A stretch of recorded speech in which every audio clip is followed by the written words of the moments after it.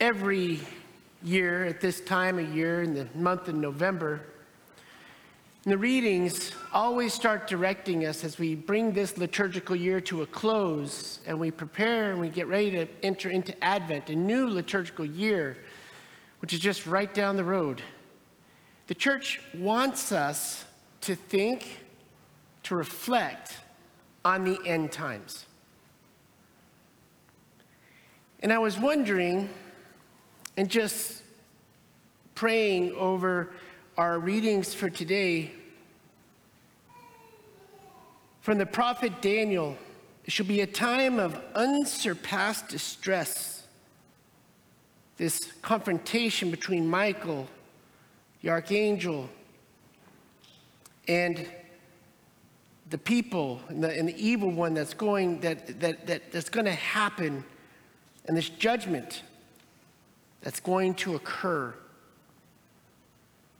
And Jesus mapping out this picture. In those days after that tribulation, the sun will be darkened.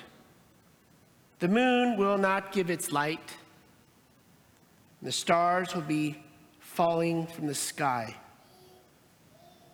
The powers in the heavens will be shaken. And then they will see the Son of Man coming in the clouds with great power and glory. How do these readings make you feel?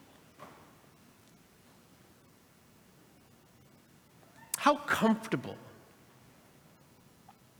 are you with these visions and this news that the end is going to come? It's going to. As a matter of fact, I was reflecting just this, when no one is around and the church is dark and only the crucifix is lit up in the church, I love to come here to pray. And in November, it's especially powerful because we have the names of people who were with us last year, who are not with us anymore.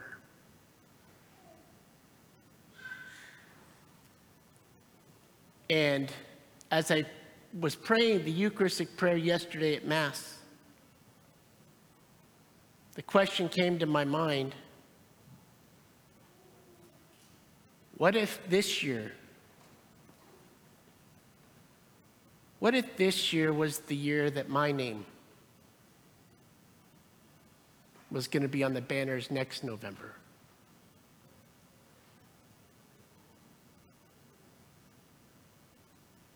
How comfortable am I with that?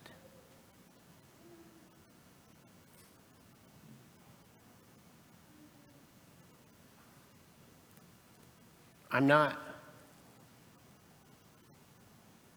I don't want to die before my parents do. I got some other things I think I'd like to do before that comes.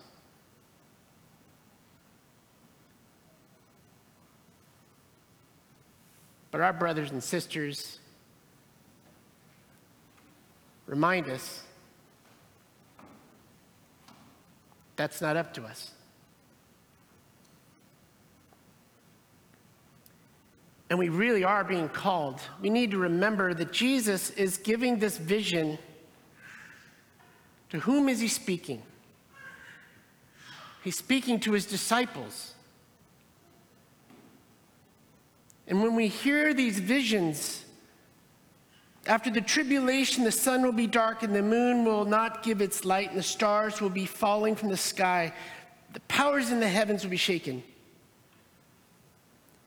He is not telling his disciples this story and giving them this vision to scare them. He's telling them this because they will see the Son of Man coming in the clouds. And I will send my angels for you. My brothers and sisters, this story is still good news. It's good news.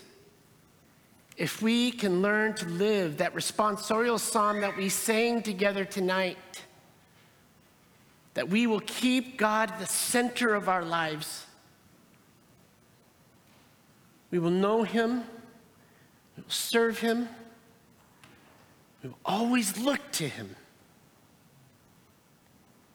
If we have and we take on that prayer in our reality, in our walk in this life, what Jesus is telling his disciples, when you see me coming, that is not going to be a bad day. That's going to be the best day ever. But I do think we need to pay attention to how these readings make us feel. And it's okay to ask the question that was placed on my mind and heart yesterday at the celebration of Mass. What if next November, my name is on the banner? And to pay attention to how that makes me feel. Because what our Lord is really just asking of his disciples, be ready for that day. Be ready. We don't know when it's coming. Most of our brothers and sisters didn't know. But he came for them. And he will come for us.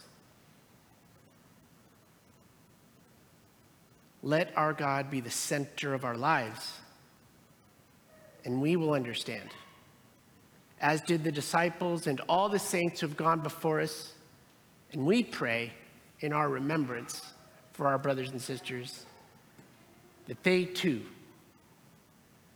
found that moment, a moment in which Christ came to save them, came to bring them to their true homeland. That's what we're praying for as we bring this particular year to an end. And if we can see this as good news, it puts a lot of things going on in our world today and takes away a lot of its power.